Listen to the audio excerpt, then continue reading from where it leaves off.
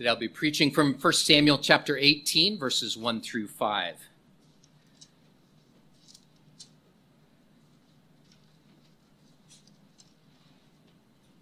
invite you to give your attention as I read God's word.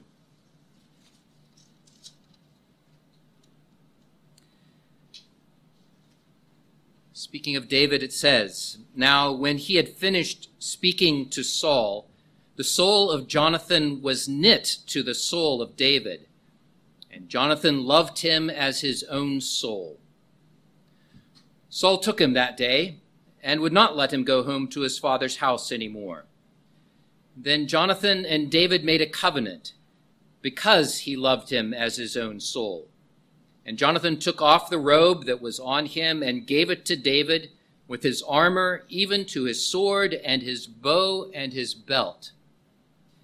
So David went out wherever Saul sent him and behaved wisely.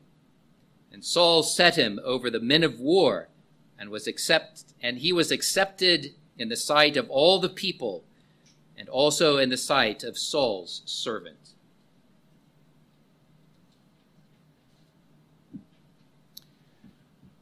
Jonathan loved David, loved him as his own soul. This passage provides an outstanding example of Christian friendship, what I'll call today brotherly love. Jonathan and David shared a striking friendship. It begins here, but it then stretches out through many years of hardship. Jonathan and David loved each other and were committed to each other through thick and thin, and it was a friendship that lasted throughout all of their lives. It lasted until Jonathan was killed in battle, and even beyond that, David honored Jonathan's family, showing a commitment and a love towards his friend Jonathan. It is a friendship that is marked by character and commitment. It is shaped by a covenant, and it points forward to Christ. Such love provides us a wonderful opportunity to think deeply about the Christian brotherly love that we share as the body of Christ. We are bound together by the love that God has showed to us. We are bound together as well by a common commitment to Christ. We are bound by love because God has loved us. For a hook that you can hang this sermon on, I've just taken from 1 John. If God has loved us, let us love one another. My outline today is going to follow 4 different C's, and I like to take note when I can alliterate. I don't often do that, but I got 4 C's today. I'm going to start off with giving you a caution about this love, then a contrast of love, the character of love, and a covenant of love. And I do need to start with a caution because in this passage it says, as I've noted, that Jonathan loved David as his own soul, and David returned this love. In fact, when Jonathan died in battle, David lamented over him with words that are so striking that, given our modern understandings and ideas about love, you may be made uncomfortable by words like this. Listen to what David says. "How the mighty have fallen in the midst of battle. Jonathan was slain in your high places. I am distressed for you, my brother Jonathan. You have been very pleasant to me. Your love to me was wonderful, surpassing the love of women." And this needs some explanation, and even as I have suggested, even a caution about what we understand is being said here. I say caution because some modern commentators try to make this relationship out to be a homosexual love relationship. See, they say Jonathan and David loved each other with a love that was even greater than a love between a man and a woman. They were involved romantically, can't you see? But such an interpretation falls prey to a couple of mistakes. The first mistake is to take the meaning of one word and to press it into every occurrence where you find it happening. I can illustrate this with the word of love. I'm going to profess my love in the statements which I make next. And everybody here is going to know that love means different things. And so I will tell you that I love my wife, Vicky. And I'll profess my love as well for the Pittsburgh Penguins hockey team. And I'll tell you that I love ice cream.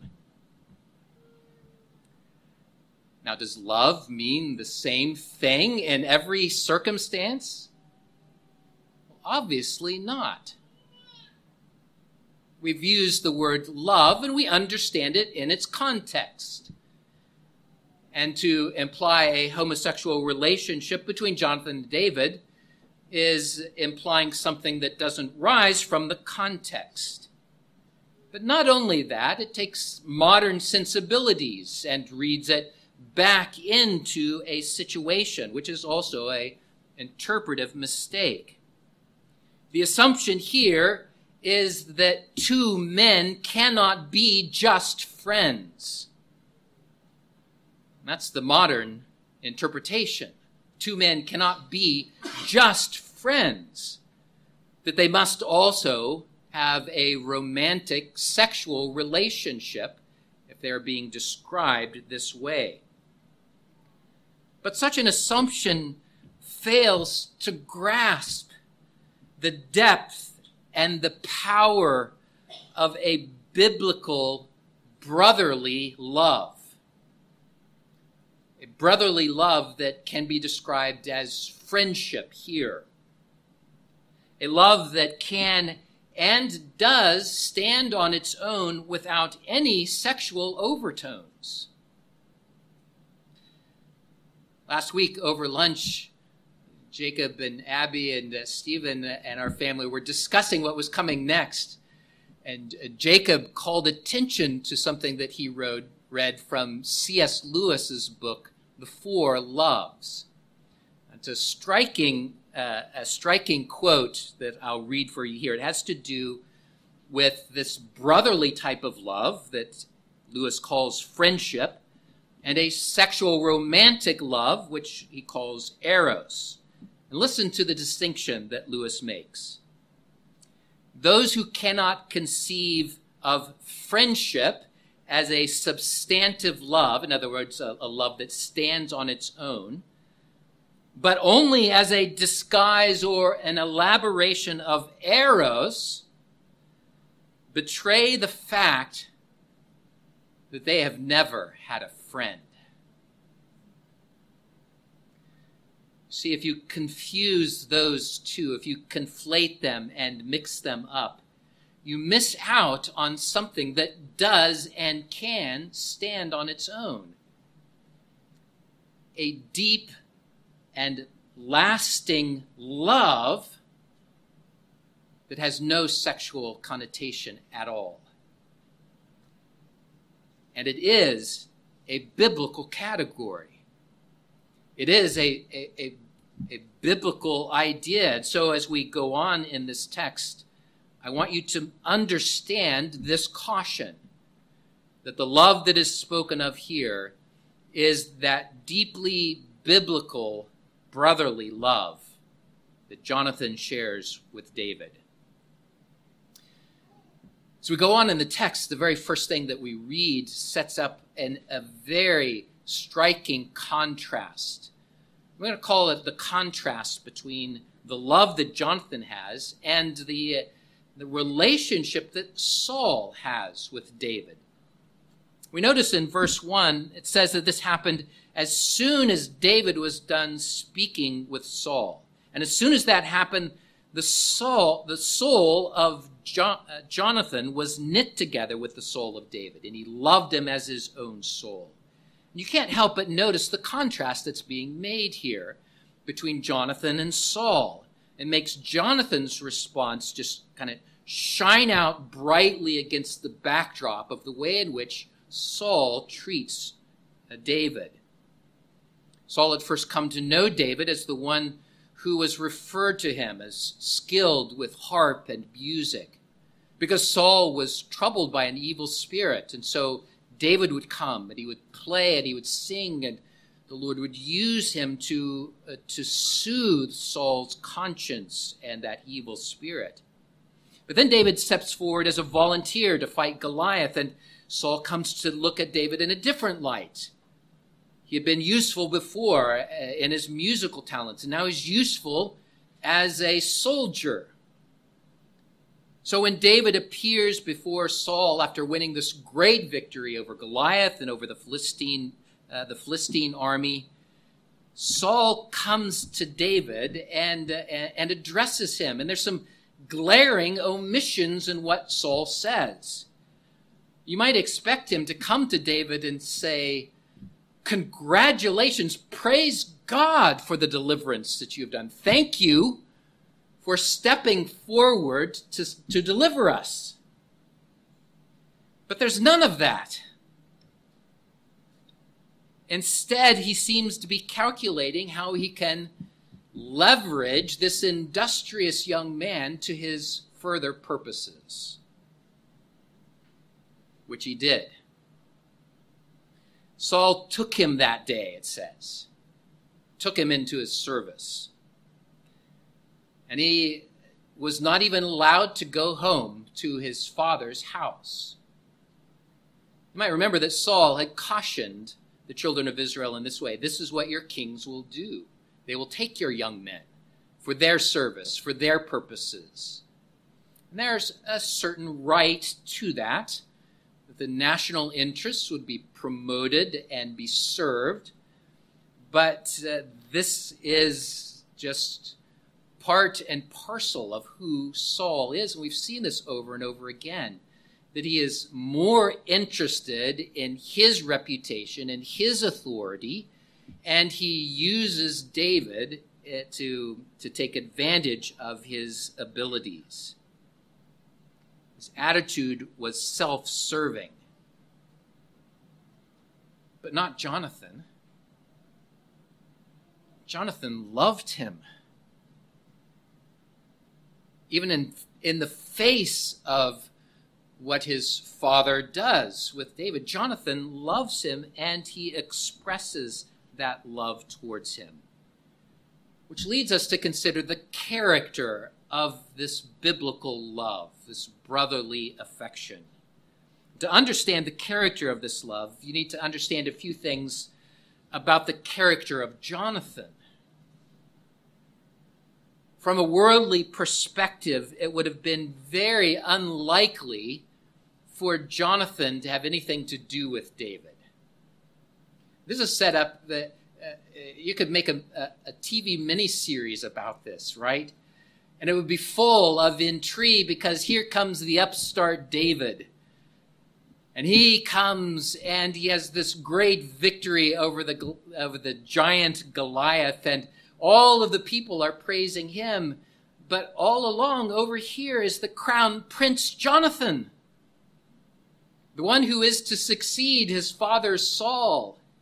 And in the TV miniseries, there'd be all of this intrigue that was back and forth as Jonathan tries to undermine this young whippersnapper so that his position would not be forfeited by David, this new hero. But there is none of that in Jonathan. Jonathan genuinely loves David, without any sense of taking advantage of him to further his own career or his position. It's described as their souls being knit together. And I hope that someday that you experience this type of friendship. I hope it's something that husbands and wives share together. There's there are ways in which the different types of biblical love do overlap. This knitting together of hearts, though, is something that can happen in a variety of relationships. And I hope that you experience it in your marriages. I hope you experience it with a true friend, a man or a woman that would be a friend to you as male or female. And this is what we have in the character of Jonathan's love. Now, we don't know if Jonathan knew of David's anointing yet. It's unclear. It was in a private setting. It was at least known among David's family. And Jonathan does eventually come to know that this is God's anointed king. Whatever he knew, though, at this point we can say that Jonathan's actions and his intentions are marked by a pure and godly love. And you don't have any hint of envy that David is now bursting onto the scenes in a way that takes attention away from Jonathan. You don't see Jonathan provoked to anger or jealousy because of this. He doesn't seek his own at the cost of David. He doesn't think ill of David. He doesn't speak ill of David. He doesn't rejoice when David goes through hard times. I hope you hear, as I've described these things, I hope you hear words that I've used that come from 1 Corinthians 13. They are nothing less than an application of this great chapter on biblical love applied to the relationship of Jonathan and David. And we often read 1 Corinthians 13 at weddings, and we may rightly apply that to the relationship of a man and a woman in a relationship of husband and wife. 1 Corinthians 13 applies to all believers. It applies to every relationship, to every brother and sister in Christ. And that's what we see in Jonathan and David, that love suffers long and is kind. Love does not envy. Love does not parade itself, is not puffed up. Love does not behave rudely, does not seek its own, is not provoked, thinks no evil, does not rejoice in iniquity, but rejoices in the truth, bears all things, believes all things, hopes all things, endures all things. This is the brotherly love that Jonathan shared with David.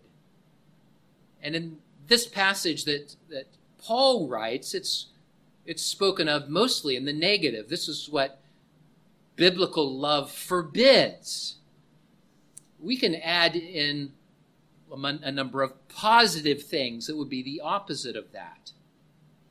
In fact, in a little bit, I'll encourage you in that direction and your relationship with brothers and sisters in Christ, to be on the guard against those negatives, but to put on the positives that are implied by them. But there's a greater and even more powerful positive that is implied by this. The encounter, or our encounter with Jonathan earlier, has shown that Jonathan is oriented towards the glory of the God of Israel. And so the positive that we can see here is that David is an agent of that glory of God. And so the expression that Jonathan brings of his love towards David is connected with his sense of serving and following the God of Israel. We saw this earlier. Remember when Jonathan was grieved and burdened by the sad state of Israel when the Philistines had before invaded Israel. And he was grieved by the shame that it brought upon the Lord. So he asked the Lord to direct him, and he went out to fight the Philistines. And he was zealous for God's name and glory. And so now that same zeal is expressed towards David. David came and fought against the one who was defiling the name and the glory of God. And Jonathan said, Amen.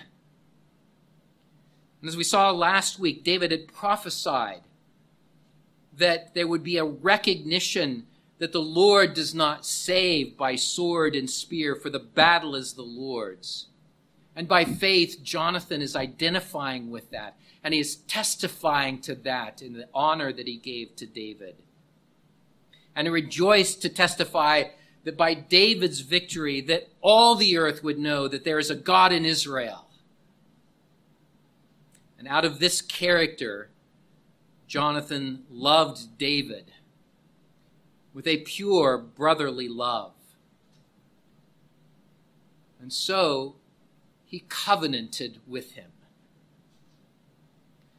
He made a promise that was a binding pledge that would guide and guard and direct that love that he had for David.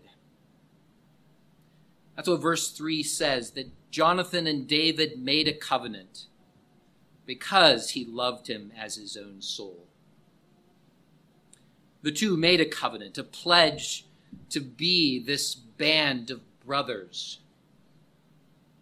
And I want you to think of how significant this was. Think of it, how significant it was, first of all, in the original context. It was significant for David to have this bond of love covenanted by Jonathan. Jonathan publicly praised and acknowledged David. He gave him the robe that he was wearing right then. He took it off of himself to put it onto David. He gave him his armor, his sword, his bow, and his belt. These were rich gifts, and not only rich gifts, they were symbols of his authority, of leadership, of his position in the nation of Israel. They were significant of those things. And he publicly gave them to David. In the eyes of all of the watching army, in the eyes of the nation, he was saying, this is one that I love. And he publicly covenanted together with David. A covenant to pledge that bond in the years to come. And Jonathan accepted and acknowledged David. In the context of where he had just been, David's literal brother had scorned him, had scolded him, had told him to go on back home to your sheep. And the rest of the army could have done the same. They might have looked at David as a usurper. It said, no, Jonathan is our man. Remember that there's already been a turning of the hearts of the armies away from Saul to Jonathan. And they may have said, no, Jonathan is our leader. They loved Jonathan and they would follow him. And they do, as Jonathan leads them to acknowledge David as a leader of the army. So for Jonathan to bind himself to David's cause and to honor him in this way was an endorsement that was crucial for David. It was crucial for the Lord's anointed. And it's striking that God would orchestrate things so that his anointed would be assisted. Would be assisted by the prince himself. The outcome of this is told by verse 5. So David went out wherever Saul sent him and behaved wisely. And Saul set him over the men of war, and he was accepted in the sight of all the people, and also in the sight of Saul's servants. The chapters following then tell how valuable this bond of love would prove to be. I've already hinted at this, we'll find that David does begin to advance in leadership and in honor, and it wasn't easy. He faced opposition. Opposition not just from the Philistines and from enemies external, but he faced opposition from Saul, the king of Israel, who did become jealous. And Jonathan stood by him even in this, even when it put him at odds with his father. And in this way, the covenant that Jonathan made with David foreshadows the covenant that God would later make with David. We sang about this in Psalm 89. Glad how Stephen called your attention to this.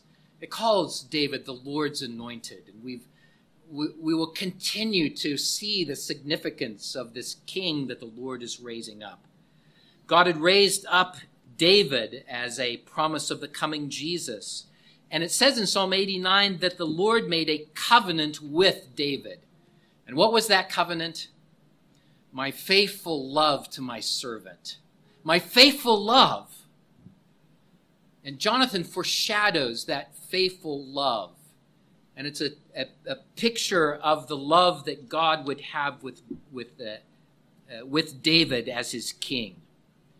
And in this way, Jonathan also shows us that grand picture of redemption and shows us how he was aligning himself with the promised Redeemer, with the covenant of God.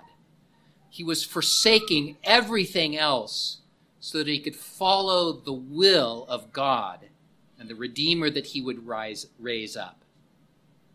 This happens all throughout Scripture. We see it with Moses. We see it with David. We see it with Jesus. That there is an alignment with the covenant of God, with the promise of God, with the Savior that he would send. And Jonathan does that. And I can't help but think of a New Testament picture of this. That as the Gospels go forward, they tell of the announcement of the coming of Jesus through John the Baptist, who was like a flame burning in the darkness and was gathering disciples to himself. But here comes Jesus. And what does John say? He must increase, but I must decrease. And much like that, without jealousy, Jonathan, by his actions, indicates he must increase. And knowing that the Lord had anointed David, he says, I must decrease. And this is a great and a glorious thing. This is God's purpose. And Jonathan was content to align himself with that and to bind himself by a covenant of love with David. In conclusion, we often see Christ in David, but today I hope you see Christ in Jonathan too. Matthew Henry has said that our Lord Jesus has thus shown his love to us, that he stripped himself to clothe us, emptied himself to enrich us. Nay, Jesus did more than Jonathan. He clothed himself with our rags, where Jonathan did not put on David's. Jonathan does teach us of Jesus, doesn't he? He teaches us of a biblical love. A love that, as Jesus will say, lays down his life for his brother. A love that considers the interests of others greater than our own interests. Now, you may be familiar with the different words that the Bible uses for love. You may be familiar with that word agape, the type of love that is sacrificing of self. It is most particularly applied to the love of God for sinners, of Jesus for us, and that he lays down his life for us. That's what 1 John 3:16 says, isn't it? This is how we know what love is. This is how we know what love is. Jesus Christ laid down his life for us. And Jesus' love for us is unique in that he does save us by his love and by his act of his death on the cross. But we can also say that Jesus' love then becomes a model of Christian love for us. And this too comes from 1 John 3:16. I stopped in the middle of that verse. This is how we know what love is. Jesus Christ laid down his life for us, and we also ought to lay down our lives for the brethren. And Jonathan did just that. He loved David out of that character of devotion to the glory of God. His soul was knit together with the Lord's anointed, and he covenanted with him. He laid down his possessions and his reputation and his position and his family to protect and to promote David because of the brotherly love that he had for him. From this passage, I'd have you to think deeply about that bond of love that we have with God, first of all, but then the bond of love that binds us together as brothers and sisters in Christ. There is no love between brothers and sisters unless there is first that love of God for us that sets us free from sin. And there is no love unless Jesus loves us first. We respond in that saving love by loving him and then necessarily loving one another. We are bound together as brothers and sisters in Christ, necessarily. And John makes this point loud and clear that if you do not love your brothers and sisters in Christ, then you do not love God either. They can't go together. And so think of this passage and be watchful against envy and jealousy. I'll have more to say on this in the next passage because Saul is the epitome of jealousy and envy, and it destroys him. Be watchful against envy. Be watchful against resentment. Such emotions spring from self-love and self-promotion. But also from this passage, I'd have you think deeply about that bond of love that is then expressed in self-sacrificing agape type of love, but also this brotherly love that does stand on its own. It is flavored, no doubt, by our understandings of agape, but it can stand on its own. It is a love that is pure and honest. That means that two men and two women can genuinely be just friends. But even as I say that, this rich biblical love is more than just friends, isn't it? It's not sexual, but it's more than just friends. There is a devoted commitment to that other individual and their well-being. There is a devoted sacrificing of self-interest so that that other individual can be all that they are meant to be. There is a rejoicing when the other one succeeds, even when they surpass you. And so, from this passage, I would urge you to commit to this type of brotherly love with those that are sitting right next to you today. That you would look on them as your brother, that you would look on them as your sister in Christ, that you would commit beforehand to believe the best of them, to nip in the bud any thoughts that spring from jealousy, that you would express that love by speaking the best of them, by publicly praising them and promoting them to so that their gifts would be used to the fullest.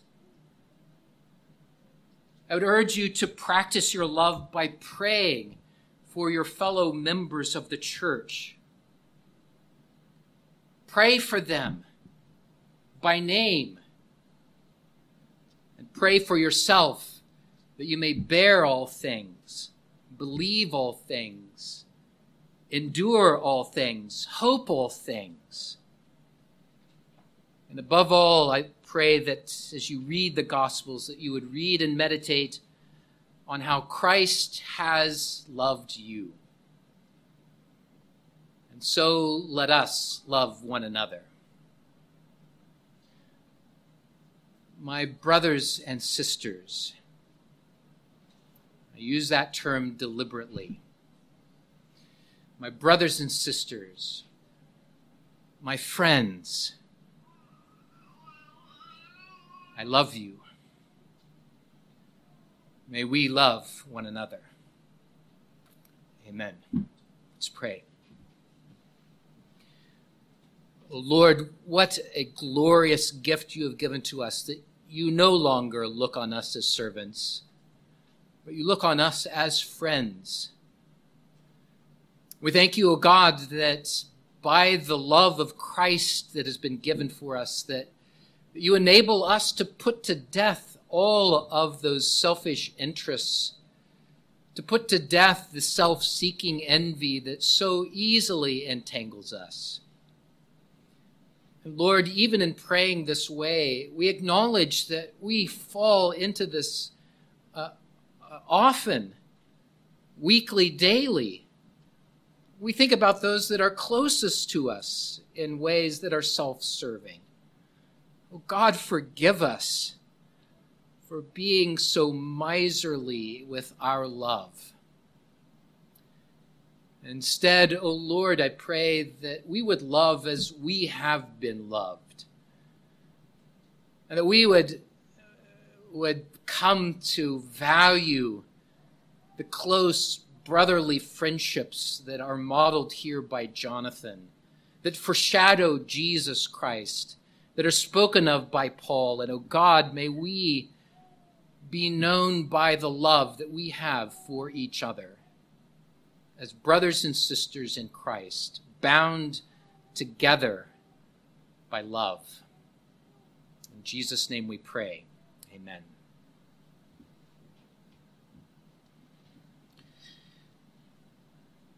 Let's turn to Psalm 133. I promised that I did not know that David Whitla is preaching on this passage tonight. God providentially brings together his word, doesn't he? What a blessing it is when we dwell together in unity. Let's sing this, let's pray this, let's praise God for this. Psalm 133a. Please stand to sing.